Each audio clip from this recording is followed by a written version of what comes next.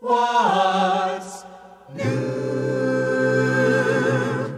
How is the world treating you? Pastor Henry Harder, the Renewal Singers, and I, Ed Peters, welcome you to another broadcast of What's New. We return today to Romans chapter 9, moving on to verses 14 through 18. On our previous study, taken from verses 6 through 13 of this 9th chapter, Paul identifies the Israel of his day, which includes the Israel of our day as well. Paul lets us know that physical descent is no guarantee of a place in God's family, but states that in Israel there is a separation, that of unbelieving Israel and believing Israel. He also states that being a descendant of Abraham does not make a person an Israelite, for Abraham had other children beside Isaac. Now, as we move on to today's verses, Paul asks the question, is God unjust to elect on the basis of his sovereign freedom, as with Jacob and Esau? He denies injustice in God's dealings by appealing to God's sovereign right to dispense mercy as he chooses. Now, here are verses 14 through 18, and Paul writes, was God being unfair? Of course not. For God had said to Moses, if I want to be kind to someone, I will, and I will take pity on anyone I want to. And so God's blessings are not given just because someone decides to have them or works hard to get them. They are given because God takes pity on those he wants to. Pharaoh, king of Egypt, was an example of this fact, for God told him he had given him the kingdom of Egypt for the very purpose of displaying the awesome power of God against him, so that all the world would hear about God's glorious name. So you see, God is kind to some just because he wants to be, and he makes some refuse to listen.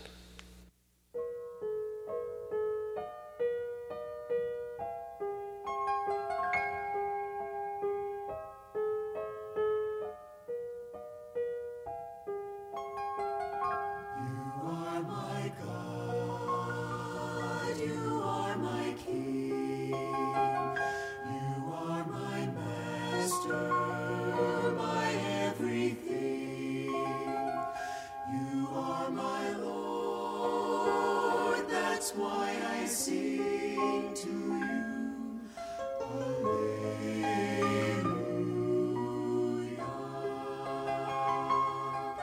Alleluia.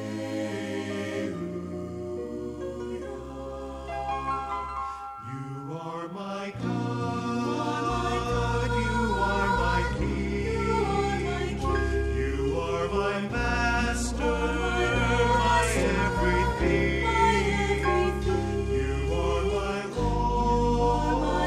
That's why I sing to you, Alleluia,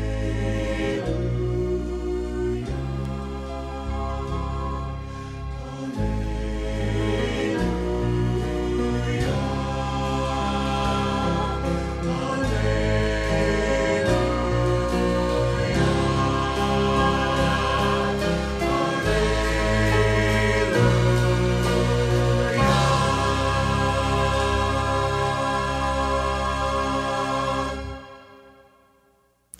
Paul states in verse 18 that God will have mercy on whom he wants to have mercy. This cannot mean that God is arbitrary in his mercy, because Paul ultimately bases God's rejection of Israel on her unbelief. And we will see this when we come to verses 30 through 32. Now, here to bring us today's study is Pastor Henry Harder. When God is judged by man, he sometimes appears unjust or unfair. The prophet Malachi recorded God as saying, I loved Jacob, but I hated Esau. Paul in Romans 9:13 quotes those words from that last Old Testament prophet. God had chosen Jacob over Esau before the twins were born, that is, before they had done anything good or bad. It appears as though Esau was the object of injustice. One writer phrased a question this way: Is God just when he loves one who has done no good and hates one who has done no wrong? Hear how Paul answers the question, verse 14 and following of chapter 9. What then shall we say? Is God unjust? Not at all. For he says to Moses, I will have mercy on whom I have mercy, and I will have compassion on whom I have compassion. It does not therefore depend on man's desire or effort, but on God's mercy. For the Scripture says to Pharaoh, I raised you up for this purpose, that I might display my power in you, and that my name might be proclaimed in all the earth. Therefore, God has mercy on whom he wants to have mercy, and he hardens whom he wants to harden. By man's standard of judgment, God doesn't always come out very well. Apparently, Paul anticipated that after his readers noted that God had apparently arbitrarily chosen Jacob over Esau before their birth, someone would question the justice of God. Paul's answer is brief and to the point. Is God unjust? Not at all. Paul knows God. He knows that God could not be unfair or unjust. That isn't God's character. In fact, it's impossible for God to be unjust. Then I like the rest of Paul's answer. He quotes Scripture and leaves it at that. Whatever the Scriptures declare on any subject is final and decisive on that particular point. In this case, the question is God's justice in his choices. The Bible is the best witness to God since it's God's self-revelation. Who knows more about God than God? And he has told us about himself in this book. This Bible is the best witness to God, so Paul quotes from it and leaves it at that. God does not need to be vindicated. God will not be put on trial by man.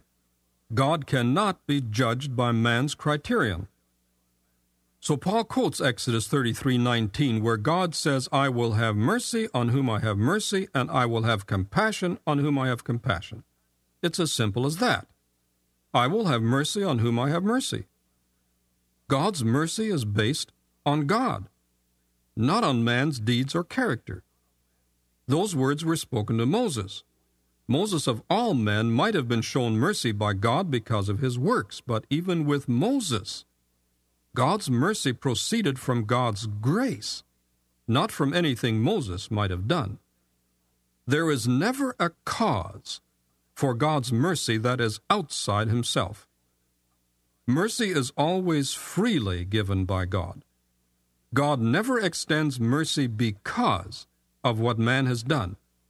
God will not be a debtor to anyone. God did not extend mercy to Jacob as a reward for something he might do in the future. Mercy was extended freely simply because God wanted to choose Jacob. So, is God just? Is the wrong question. Justice presupposes rightful claims, and mercy is only extended when there are no claims, or else it wouldn't be mercy. God is sovereign and free. He can bestow mercy on whom he wishes. The mercy of God is never an attainment on man's part. It is never a reward of labor. It is a gift of grace. Lest any person misunderstand, lest anyone still thinks that God's sovereign choice depends on something man does, Paul in verse 16 summarizes the point with the words, it does not therefore depend on man's desires or efforts, but on God's mercy. The word desires refers to man's will, and the word effort is the word running. It refers to vigorous human action. Clearly, God's choice is not determined by man's will nor by man's actions. His choice rests in himself. So even Moses, that great lawgiver, was extended mercy only on the basis of God's sovereign and gracious choice. That's the first illustration Paul uses to prove that God was just in choosing Jacob over Esau. Now, Paul's second illustration relates to God hardening Pharaoh's heart. God raised up the Egyptian Pharaoh to show his glory. While Pharaoh first hardened his own heart, Paul chooses not to mention that here, since he wants to emphasize God's sovereignty in the matter of Israel's exodus from Egypt. It is clear from these verses of Romans 9 that no man ever has a right to God's mercy. No one ever deserves mercy. In fact, the phrase deserving mercy is a contradiction of terms. No human can ever claim or expect mercy from God, for no one deserves it. Thank God that He is not only just, but also merciful. If God acted only in justice and never in mercy, then there would be no redemption, and you and I would still be in our sins.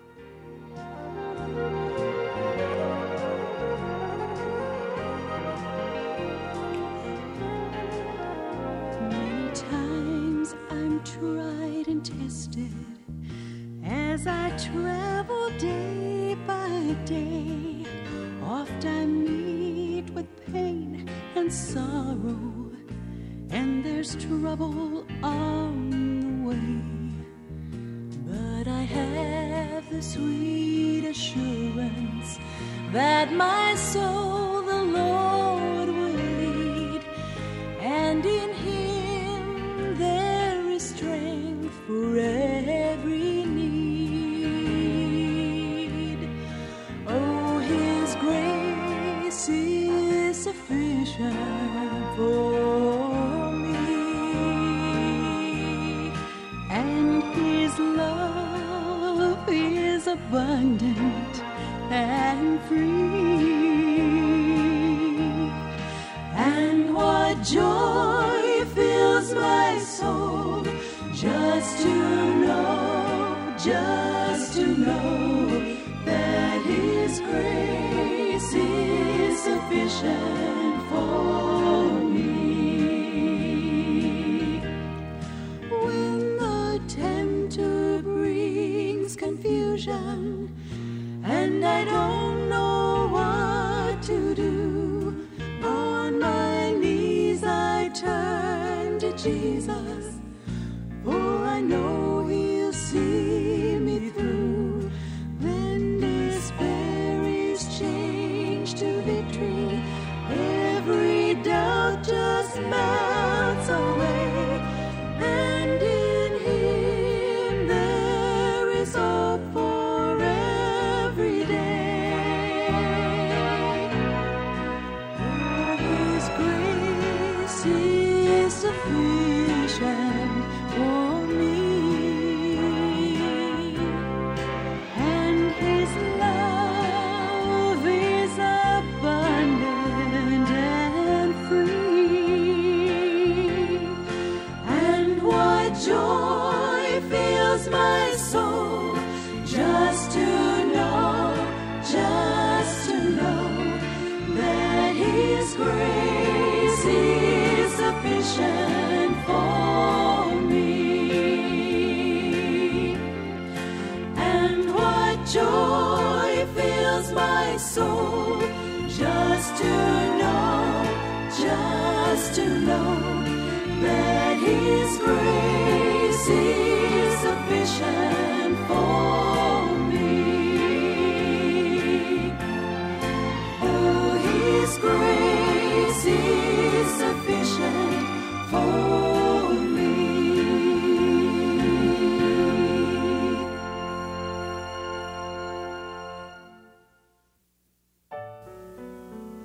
What's New is a radio production of Creative Encounters. Our mailing address is Post Office Box 848, Shafter, California, 93263, USA.